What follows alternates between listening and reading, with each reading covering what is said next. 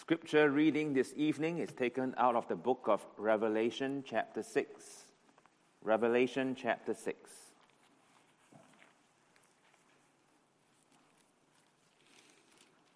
Back in my home church in Kalamazoo, we had just recently concluded treating the loosing of the seals of a book that symbolizes God's eternal counsel.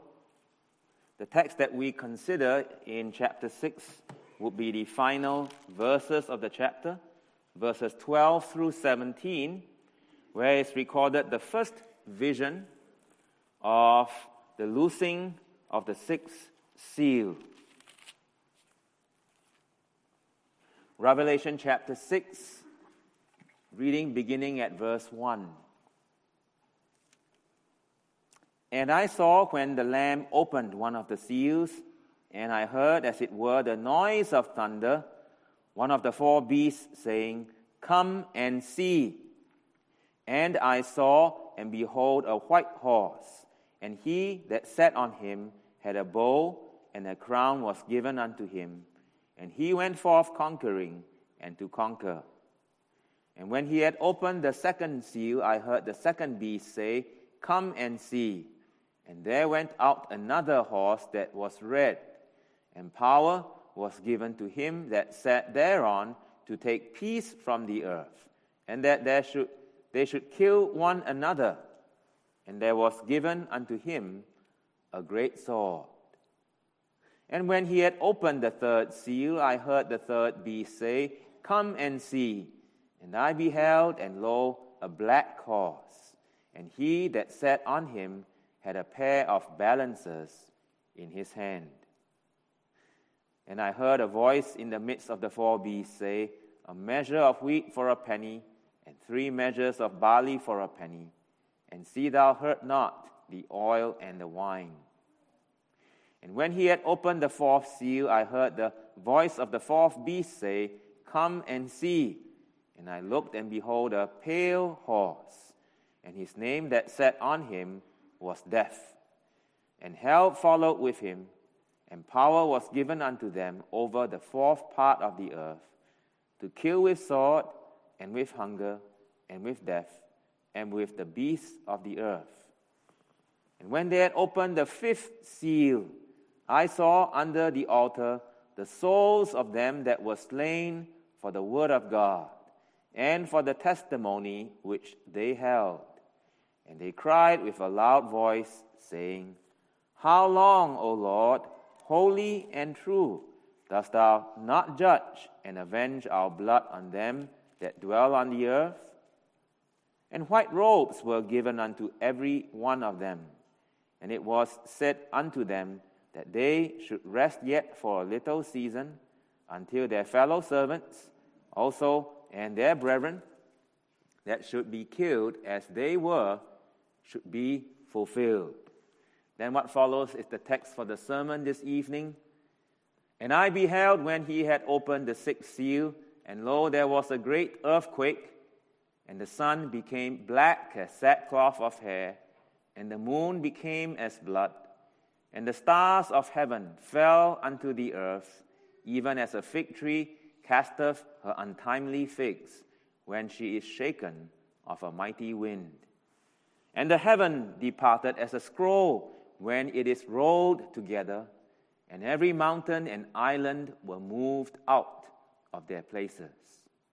And the kings of the earth, and the great men, and the rich men, and the chief captains, and the mighty men, and every bondman and every free man, hid themselves in the dens and in the rocks of the mountains, and said to the mountains and rocks, "Fall on us, and hide us from the face of him that sitteth on the throne, and from the wrath of the Lamb.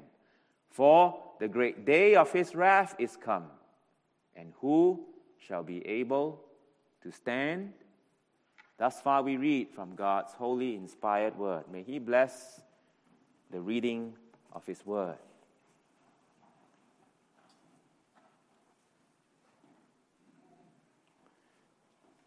Judgment, impending divine and final judgment. Beloved congregation, do we live in the consciousness and reality of this coming final judgment? The Word of God before us this evening is a powerful reminder of the sure and certain arrival of that day of judgment. For it sets forth the great catastrophic end of this world and all things in it as we know it today. An end that announces the great wrath of God against the sins of mankind. Impenitent, sinful mankind who has allied himself with the devil and who has by that time filled the cup of iniquity to the brim, and in so doing makes itself ripe for judgment.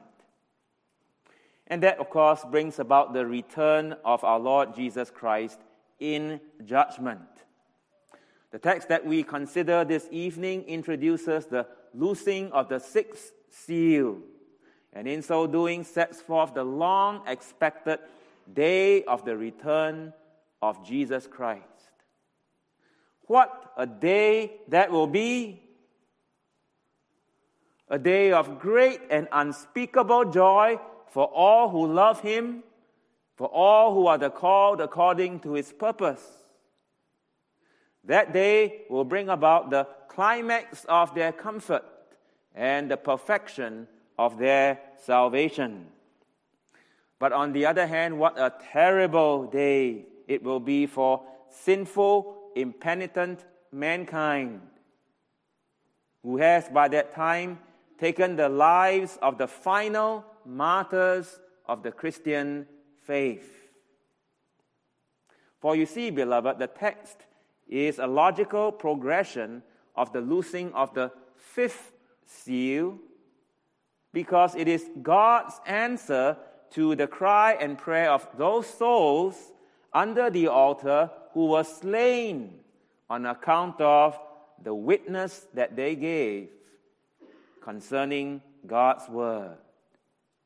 What a terrifying picture the Holy Spirit paints of the reality of that great day of wrath. Its dread and its terror is captured well by the entire order of creation crashing and falling apart, and even more by all of sinful, impenitent mankind on that day being in utter dread and terror as never before. They know their guilt. They know that they deserve what is coming, and they know what is coming their way. The picture is gripping and striking, and the judgment upon sinful mankind, who is clearly allied with the devil, just as plain and striking. For did you notice the number 666 in the text? This is the loosing of the sixth seal, affecting the entire order of creation, described comprehensively in a sixfold way, and bringing real terror upon all of sinful mankind, categorized comprehensively by 6 classes of man. 6, 6, 6. And 6 is the number of the beast. See Revelation chapter 13, verse 18. In that day, sinful, impenitent man who knows that they are all so guilty and who will need no Bible interpretation class to know from all that they see around them on that day that final, irreversible, and perfectly righteous judgment is coming their way. What about us? Are you and am I ready for that day? May the Holy Spirit prepare our hearts and the hearts of our children more and more for that day as we consider this word under the theme, the great day of wrath. Notice with me three things: terrible signs, terrible wrath, terrible cry. We begin with the terrible signs of the great day of wrath, and there are 6 of them all together. Now, broadly, we ask the question, what do we make of all 6 signs? The great earthquake, the sun becoming black as sackcloth of hair, the moon becoming as blood, the stars falling to the earth from out of their orbit, the heavens departing as a scroll, and the mountains and the islands dislodged and moved out of their original location. What do we make of all these signs? Shall we take them to be all symbolic, or shall we take them literally? Now, to be sure, while the book of Revelation is a book that's heavy on symbols and symbolism, it is clear that when you have all these things taken together, the earthquake, the sun, the moon, the stars, the mountains, the islands, and so on, it only makes sense to take all these things literally. If we were to take a symbolic approach to all these things, we'll only end up with nonsense, as some have. Some, of course, take the sun in the text to be a great ruler of the earth who has lost his power, and accordingly, some take the moon then to be a lesser ruler of a lesser power, also losing his power. But you see, if we were to do that, how will we know who exactly are these persons? And then from there, what do we do with the stars, the fig tree, and all the rest that's in the text? So you see, beloved, it is not surprising that among those who have taken a symbolic and figurative approach to the text, that some have also ended up denying the real, visible, literal return of the Lord Jesus Christ from the clouds of heaven. These terrible signs throughout the earth are to be taken literally. They speak of a great shaking up of the entire universe. They speak of it in a 6-fold way, and now it's in order for us to consider these signs, these 6 signs, so ever so concisely. First, there is the sign of the great earthquake. It's a powerful, powerful earthquake, an extensive earthquake, and given the lateness of this earthquake in history, this could well be the greatest earthquake there is. That's the great earthquake to begin with. Then secondly, we are told that the sun will become black as sackcloth of hair. That is, the sun literally losing its light and heat. And then comes the moon becoming as blood. That is, the moon also losing its light, turning red like blood. Pause here for a moment and take a look at the scene with the eye of faith. Sun and moon are changed to dark colors. And dark colors are a foreboding of something ominous that's coming on the horizon. That's what is seen thus far in these three signs. And then we have the stars, fourthly. What shall we do with these stars, which some say is impossible for them to fall through the sky on the earth because these stars are all larger than the earth? What shall we do with the stars? Well, let's understand that stars, in the most broadest sense, are luminous bodies in the sky other than the sun. So that even today, we talk about shooting stars when we are referring to meteors. The point here is that these stars could simply be meteors or comets which are come upon the earth.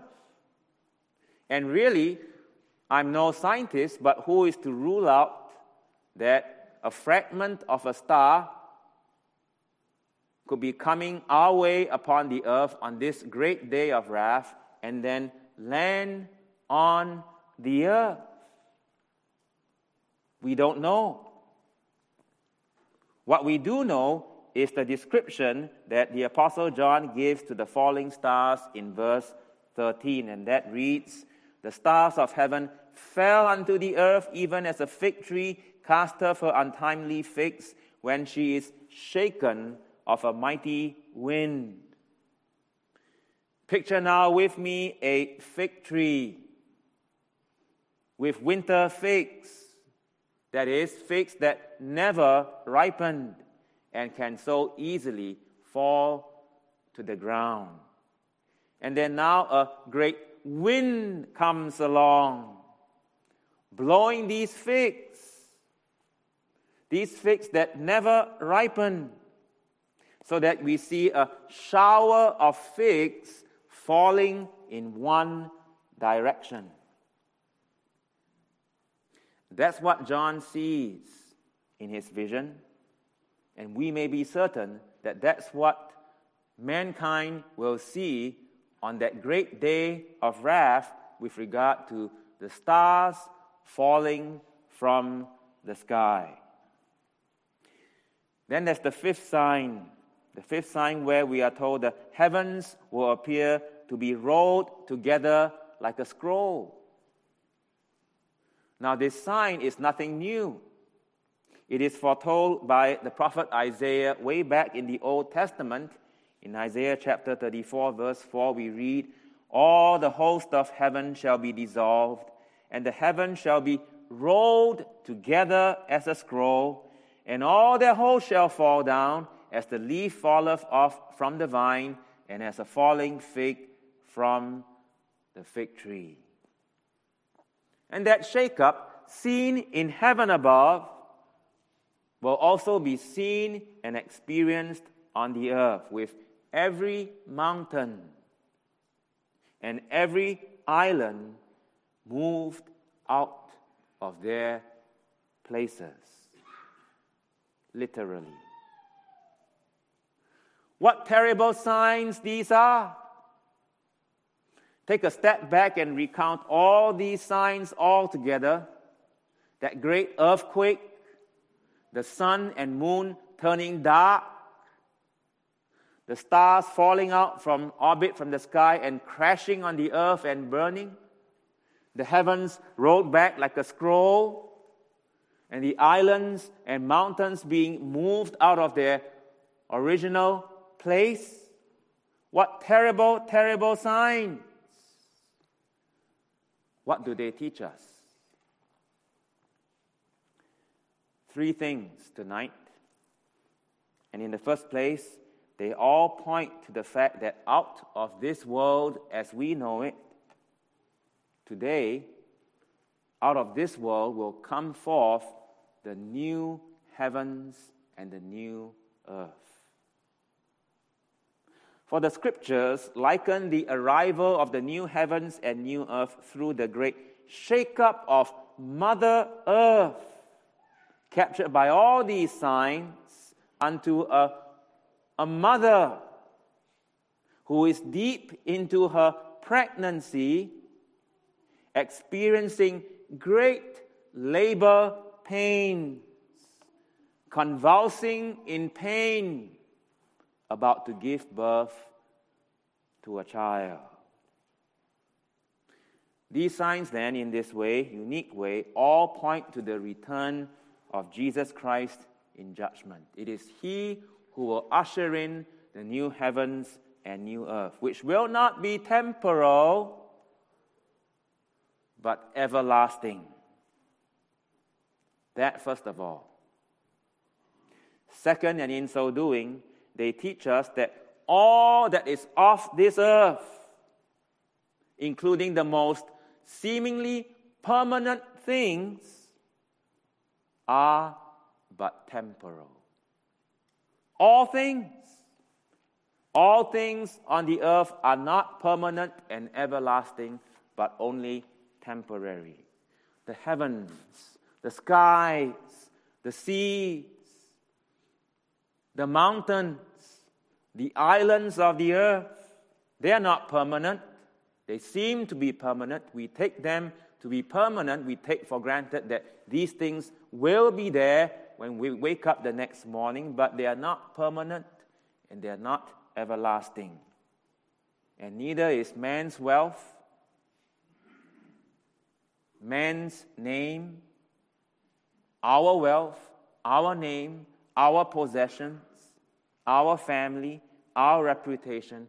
None of these things are permanent and everlasting, but only temporal. That's second. And therefore, third, they teach us to have the right attitude towards the things of this earth. What's the right attitude? The Apostle Paul puts it this way in Colossians chapter 3. If ye then be risen with Christ, seek those things which are above, the permanent things, the everlasting things, where Christ sitteth on the right hand of God. Set your affection on things above and not on things on the earth. The great day of wrath, the wrath of God in Jesus Christ, will come. And when it comes, it will destroy this earth and all things that are in it as we know it, all our possessions, all and everything. That being the case, I ask you, dear congregation, what is your heart? And what are your affections set on this evening? Are we finding security in permanent, so-called seemingly permanent, earthly things? Do you set your heart and affections on the things of this earth? Know that these things are not going to last. And if the Lord tarries in His coming, know too that we can't bring them along with us when we die. And know that all these things, including the great day of His wrath and their terrible signs, just like the running of the 4 horses, everything that is loosed in the visions in Revelation chapter 6, all things come under the control of the exalted Lamb of God, Jesus Christ. And that exalted Christ controls and executes all things according to His Father's decree.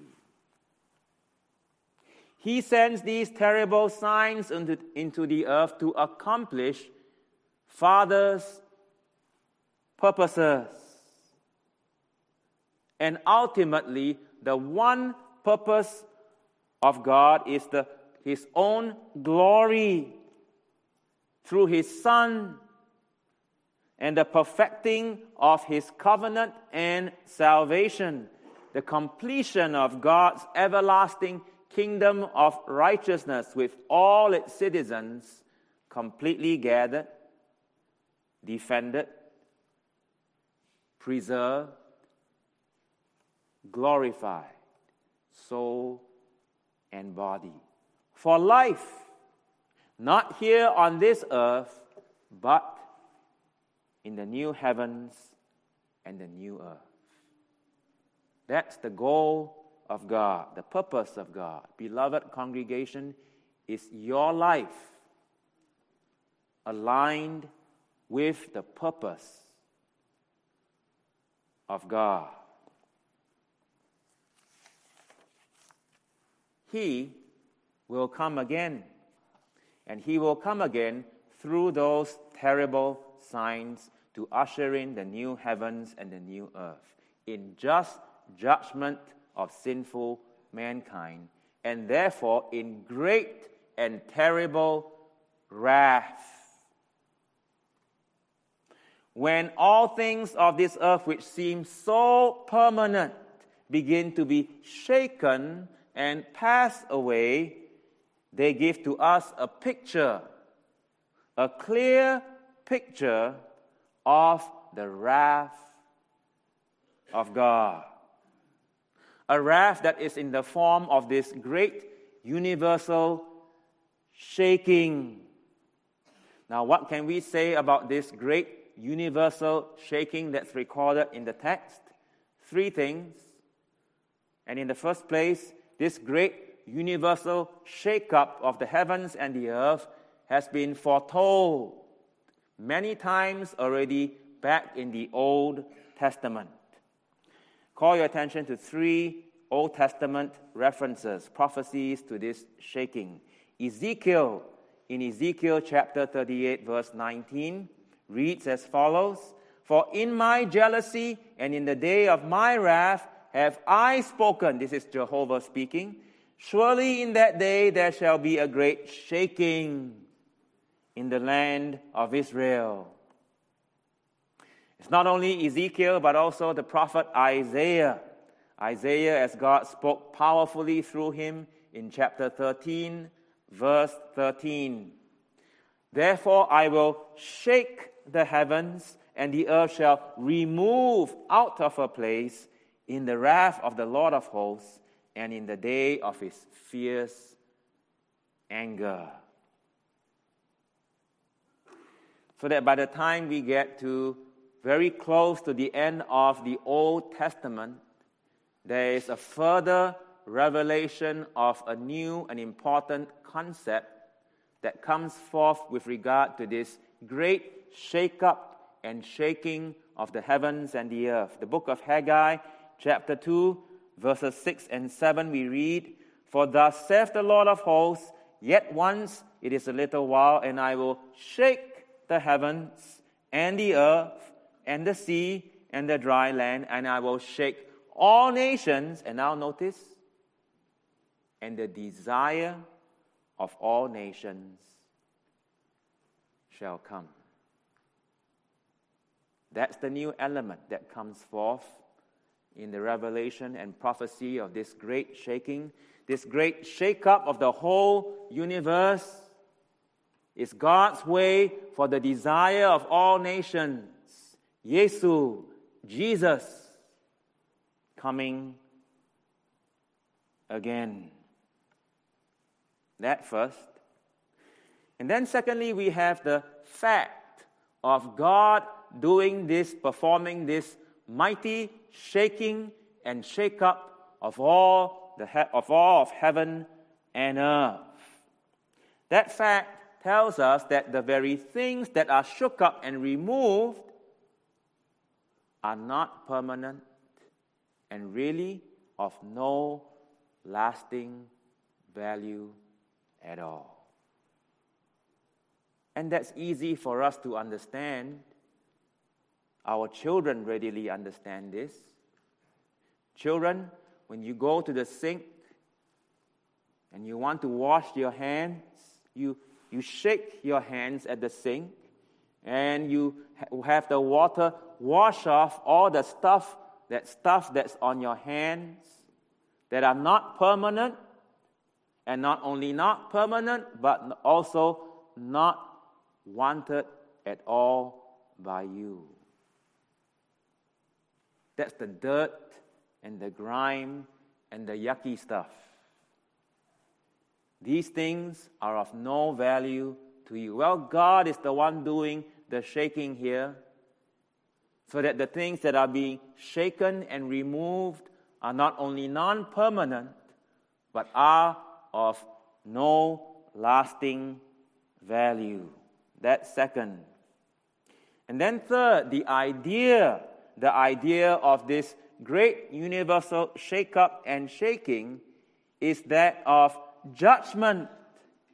The judgment of God through the voice of His very own Son, the Lamb of God, upon all of mankind.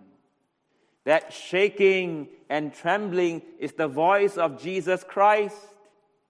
And in fact, it is the last preliminary judgment leading into that great final judgment which He Himself will conduct. A couple of things about this judgment. First of all, there's an evaluation of what is, by the righteous God Himself, of what is righteous, right, true, and precious, over against what is wrong and false and of no value. That's the evaluation by God Himself. And secondly, from there's the verdict. The verdict by which the divine judge Himself will send some persons to heaven and others to hell. That's what this great shaking of the universe speaks of in the text. It speaks of God's judgment over against the sins of all mankind, leading into and ushering in that great final judgment by the exalted judge, Jesus Christ Himself. Are you ready? And am I ready for this great day of wrath? When the heavens and when the earth are shaken, that will announce the great day of wrath. That day is come, so cried John in his vision as he beheld it. And when it is come, who shall be able to stand? That rhetorical question strikes fear in the hearts of man. Sinful, impenitent man. So terrible will be the wrath of the Lamb of God that all these terrible signs amounting to the great unimaginable shake-up of the universe will come to pass. A shake-up and shaking that will give way to fearful judgment and wrath from the Lamb of God. It's fearful. It's terrifying. And so we ask the question, why? Why must it be so fearful? Why must it be so terrifying? And the answer to that is, why not? To get to that answer, let's recall the context of the text. The context of these verses goes back to verses 9 through 11 and the cry of the souls under the altar. These verses of our text are the answer of God to the cry of those saints under the altar, slain on account for the word of God. How long, O Lord, holy and true, dost thou not judge and avenge our blood on them that dwell on the earth? Why were they crying with such longing for the judgment and justice of God? Because they suffered unjust persecution, and unjust persecution to the extreme, death, martyrdom at the hands of the unbelieving, ungodly world of mankind. And who are they? They're Christians. That's who they are. They're children of the living God. In other words, they are those who bear the name of God.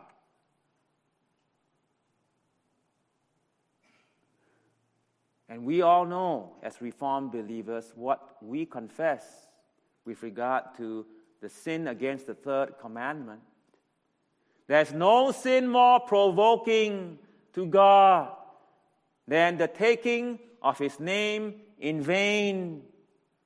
And here we have the crudest and cruelest form of taking His name in vain, killing these Christians, these children of the living God. For what?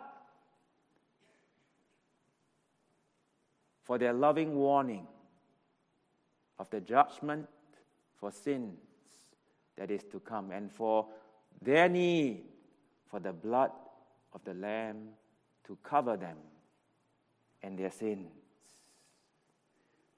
By killing them, these people trample underfoot the very name of God, and do so in a most cruel, wicked way. That's why the terrifying, fearful wrath of the Lamb. God hears their prayer. God hears their cry.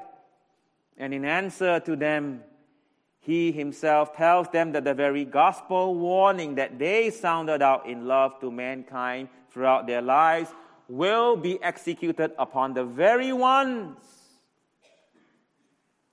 who slayed them, thereby satisfying the judgment and justice of God. That day is coming. And when it comes, when that day arrives, the ungodly world all around us of mankind will know that they deserve what follows. This knowledge that they deserve the terrifying wrath of the Lamb is seen by the lack of any kind of objection on their part in the text when the Lamb arrives, as we see it in verse 16. There is no remorse. There's no cry for mercy on the part of the ungodly for what they did to believers. Not at all.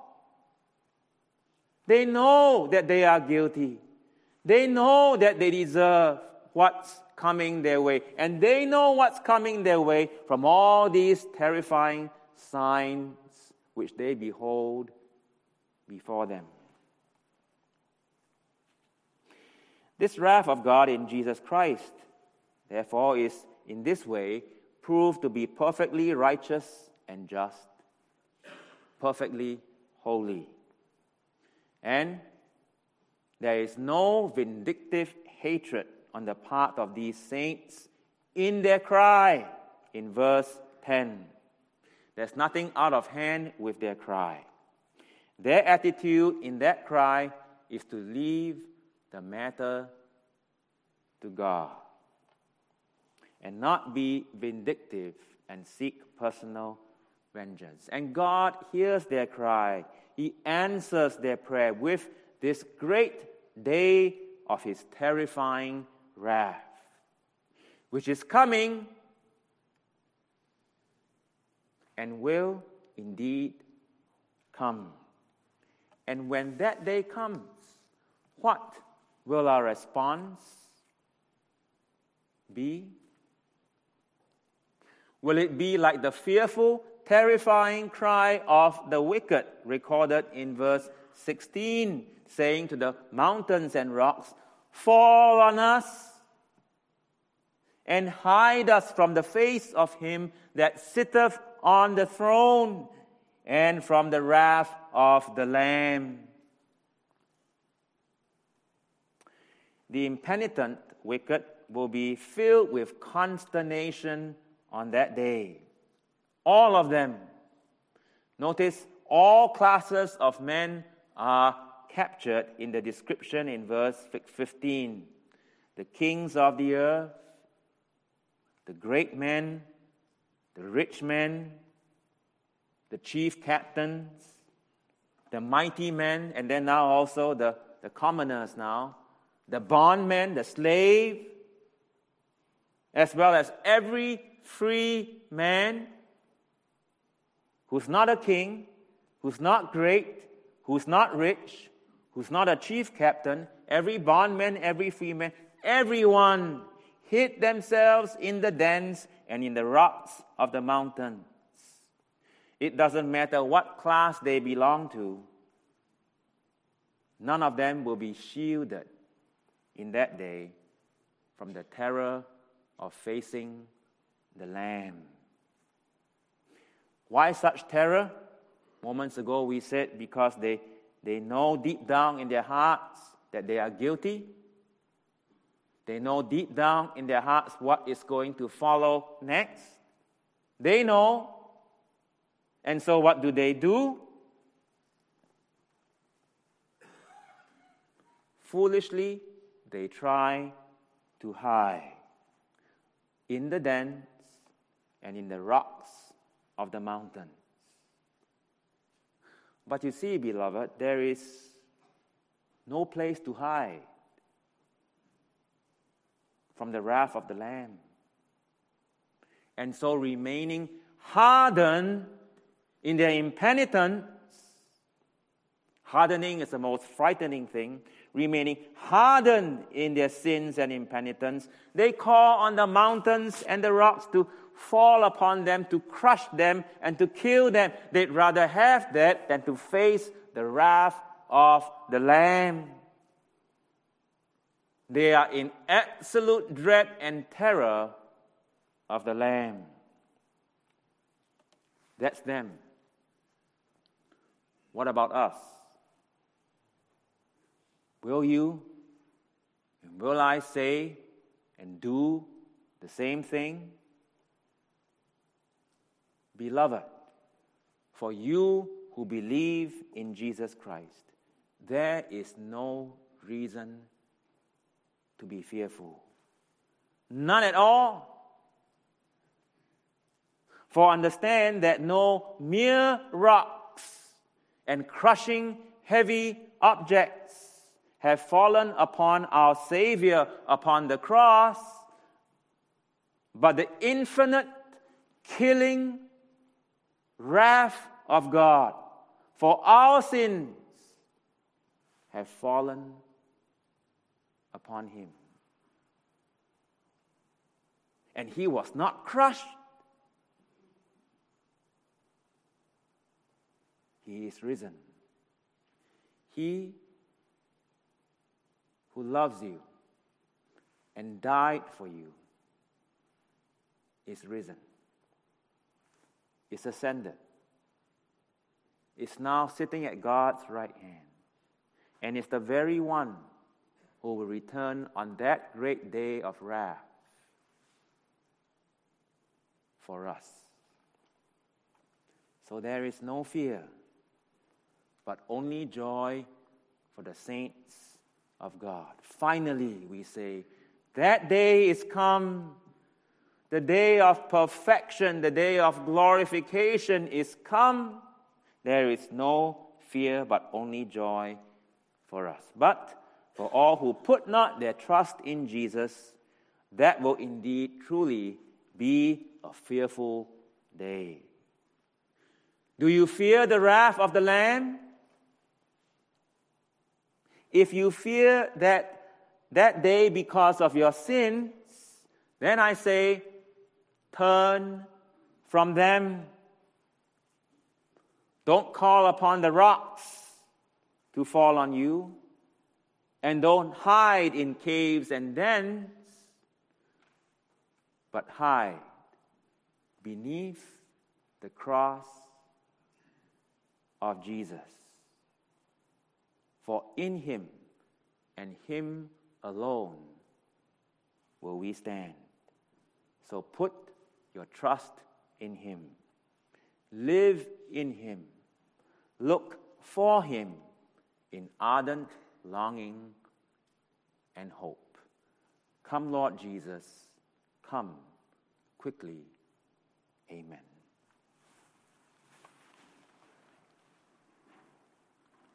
Father in heaven, bless this word which paints the most frightening day that is to come yet, but it's not frightening for us because of the wonderful love and mercy, thy wonderful love and mercy shown to us in Jesus Christ. Cause us therefore to live soberly as before thy face, knowing that this day is coming and will indeed arrive. Grant us grace for all these things. We ask it for Jesus' sake. Amen.